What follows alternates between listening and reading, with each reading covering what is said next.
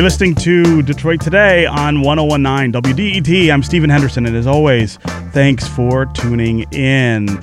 We are still without phones this week. We'll be back on the phones Monday. That's such a vital part of this program, and we will be back in full strength next week with that. Meanwhile, if you want to join the conversation on the show, you need to go to our Facebook page, the WDET Facebook page, or go and hashtag us on Twitter, Detroit Today, to participate in the conversation. Every student in Michigan is guaranteed the right to a, quote, free public education. State Constitution says every school district shall provide for the education of its pupils without discrimination as to religion, creed, race, color, or national origin. But does the United States Constitution give students a further right, a right to literacy?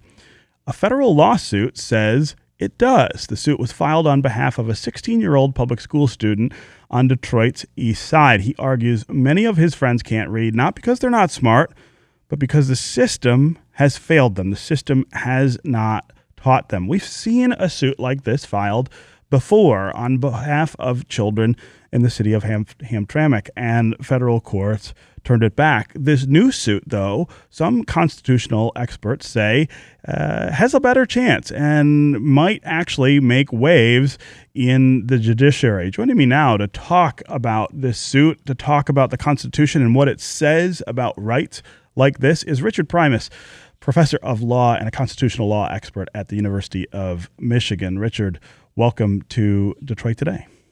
Good to be here. Yeah. So let's start with the very premise here of a constitutional right to literacy. I spent a long time writing and reading and thinking about the Constitution when I covered the U.S. Supreme Court in the middle of the last decade. And so I know that the Constitution does not speak directly to this issue, but there are lots of things that we consider fundamental rights in this nation that are not mentioned by the Constitution. So is there something about this suit that's unusual or strange in the sense that it says, hey, look, there's a constitutional right to literacy, and that right has been violated here in the city of Detroit?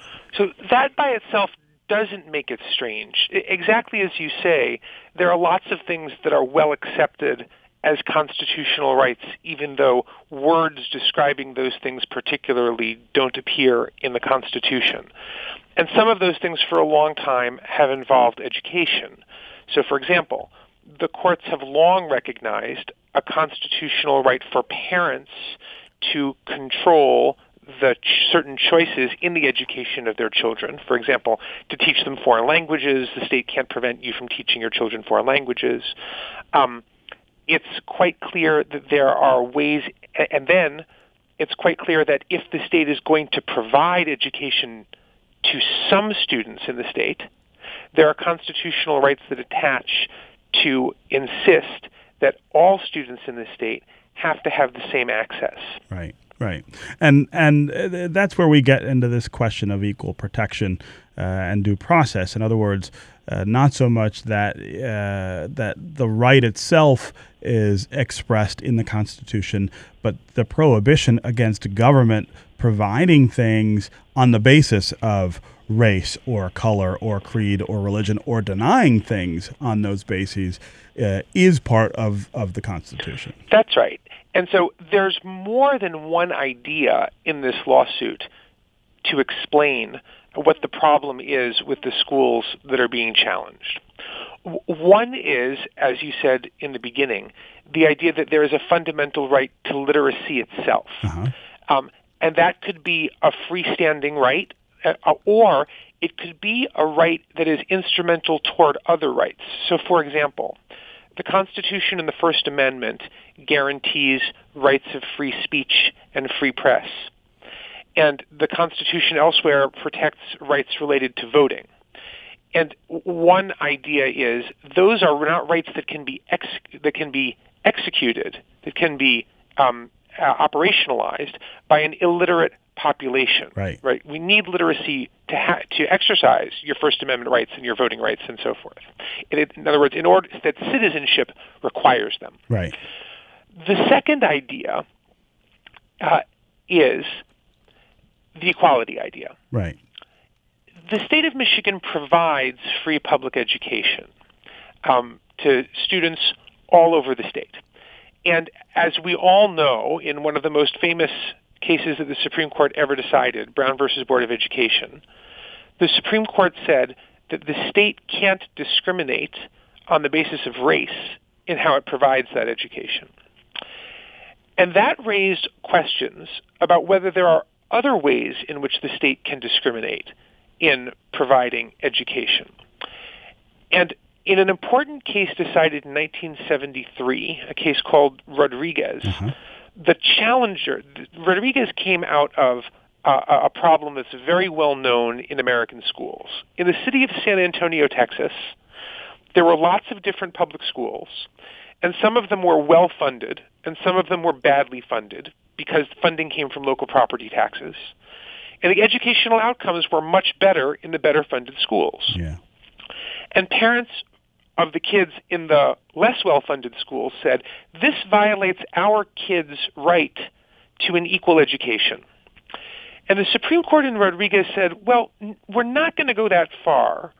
We're not going to say that a state has an obligation to fund every school in the state equally. And we're not going to say they have an obligation to make every school equally good, because we don't think that a rule like that could actually be enforced in practice. There are too many different things that go into figuring out exactly how good a school is and exactly how you measure the quality of education being offered for us to say that every school has to be of equal quality. Yeah. But it might be the case that a certain baseline of adequacy is required, that you can't give a decent education to some kids and to other kids give something that doesn't really provide an education at all. That wouldn't be equal at all. The claims that the plaintiffs are making in this case, and they're pretty striking, are based on the factual conditions in a lot of the Detroit public schools, right, where they're saying these are schools in name only. They're buildings where kids go and don't learn, not for any reason that's the kids' fault, right? But the buildings are themselves in terrible repair. They don't have adequate drinking water. They don't have adequate heating and cooling, right? Mature adults probably couldn't concentrate. There are many teachers who are not certified. There are all sorts of other problems with curriculum and operation of the school. And the educational outcomes are shocking. Proficiency levels for the students in these schools over and over and over again are below 10%, meaning for any given grade level. In math, more than 90% of the students are deemed not proficient. In reading, more than 90% of the students are deemed not proficient. The students simply aren't learning. They're not literate. They're not numerate. And the argument that this lawsuit is making is this thing that the state is providing for these children is not an education at all. And if it's not an education at all, then these students are being treated unequally in violation of the U.S. Constitution. Right, right, and that's a very complicated set of arguments. But my sense is, from talking to some folks about this suit, that's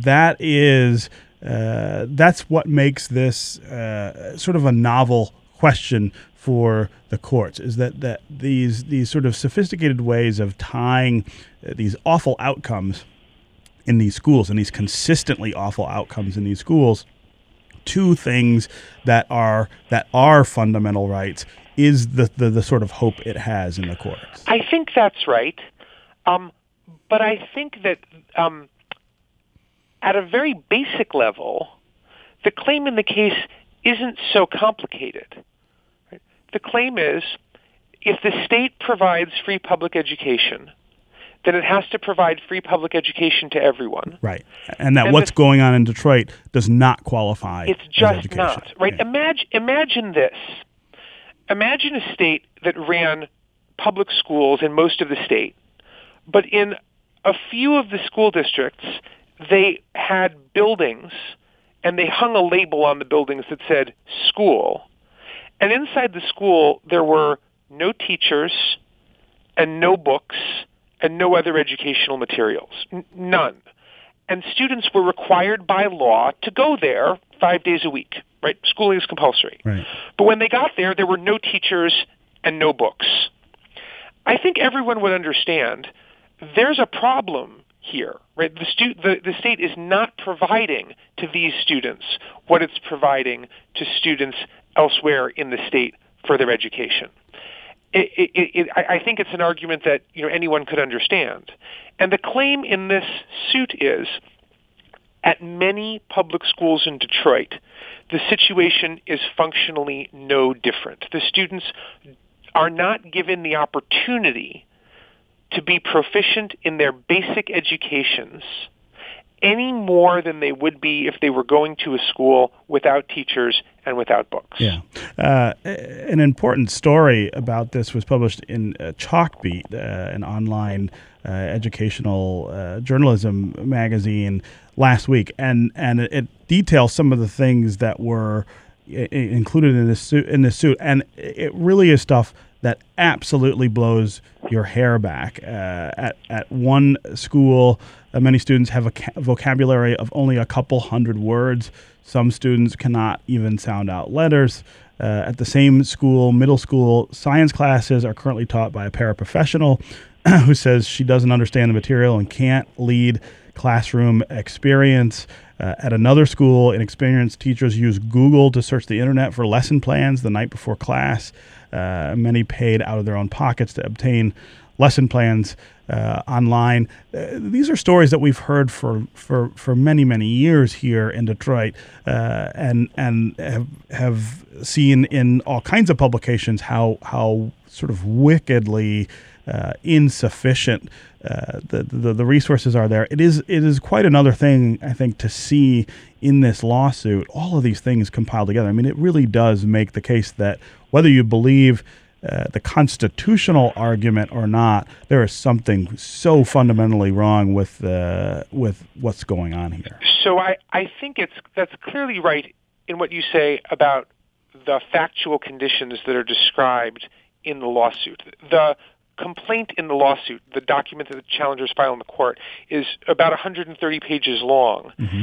And page after page of it is a litany of just shockingly horrible descriptions of things in these schools. Some of them that are about physical conditions, right? Like undrinkable water in the fountains, sinks and toilets that don't work, ceiling tiles and plaster that falls from the ceilings of the school during lesson times, right? Like these are not conditions that are conducive to learning. And then there are descriptions of things that dedicated teachers in these schools, because there are dedicated teachers in these schools, have to do, right?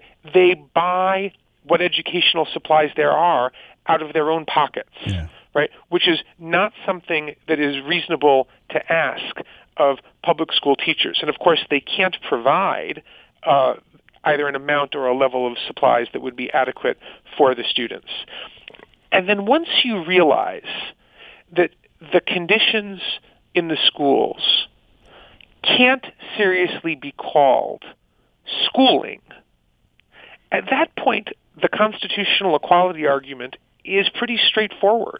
If the state is going to provide schooling to students in the Detroit suburbs or students elsewhere in Michigan, it also has to provide something that is actually schooling to the students of Detroit.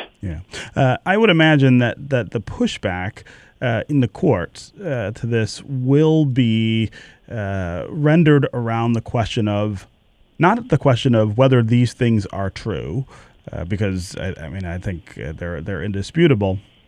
It will be around the question of responsibility for them. I mean, the state, I would imagine, will make an argument that, look, we provide resources to all school districts on the basis of the same formula. That does not mean that everybody gets the same amount of money, but it does mean that everybody is subject to the same process. And what gets done with those resources at the local level is actually not our doing. That you have local school boards, you have superintendents, you have other people at the local level who are making those decisions, and therefore the state is not abrogating its constitutional responsibilities. If there is a constitutional breach, it is happening as a result of what goes on in these many school districts that we have. So I think you're right that the state probably will make arguments of that kind.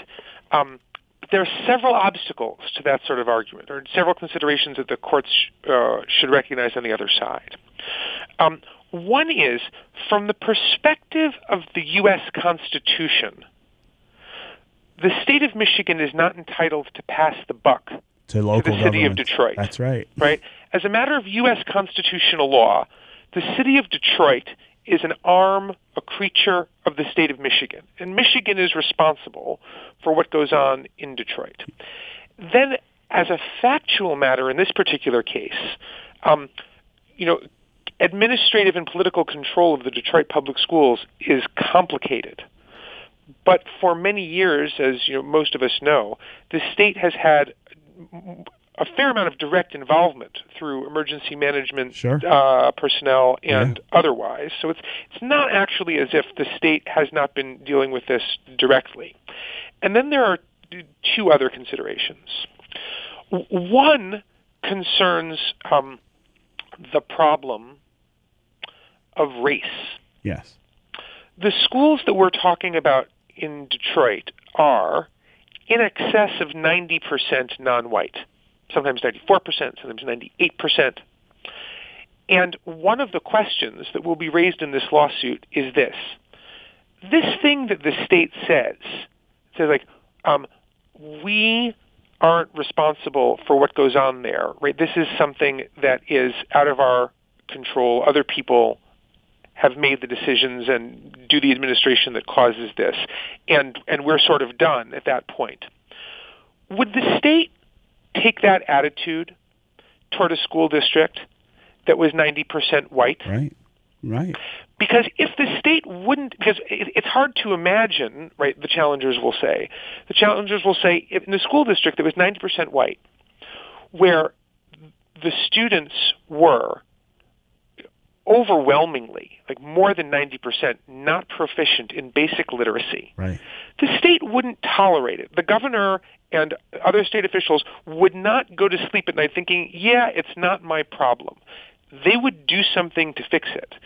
And if they take a different attitude toward that situation, then the question arises, is it because, in some measure, of the race of the students involved? In Detroit, yeah. And of course, that's a question that gets raised in the context of lots of controversies we have here in the state of Michigan. Think of the Flint water crisis, for instance. If that had happened, if you had poison water flowing through taps in the wealthier and whiter jurisdictions of the state of Michigan, would there have been the delayed response? Would there have been many of the sort of snafus that we've seen with regard to Flint? Last question before I have to let you go. Put some odds on the success of this suit. As I said in the open, Hamtramck tried this. The courts turned it back. There are some differences, I think, with this suit. How friendly or how open do you expect the courts to be? I think it's very hard to say. I think there is a reasonable chance that this suit can succeed. The legal arguments are quite plausible, and the factual circumstances are pretty outrageous. So I think there's a real case here, and it will not surprise me if down the road the courts agree. Yeah. Okay. Richard Primus, constitutional law expert and professor of law at the University of Michigan. Excellent analysis. Thanks for helping us through that. And of course, thanks for being here on Detroit Today. Happy to be here. Absolutely. Up next, we're going to talk about what's changing in the Dearborn schools. Ali Harb, a reporter with the Arab American News, is here. Stay with us on Detroit Today.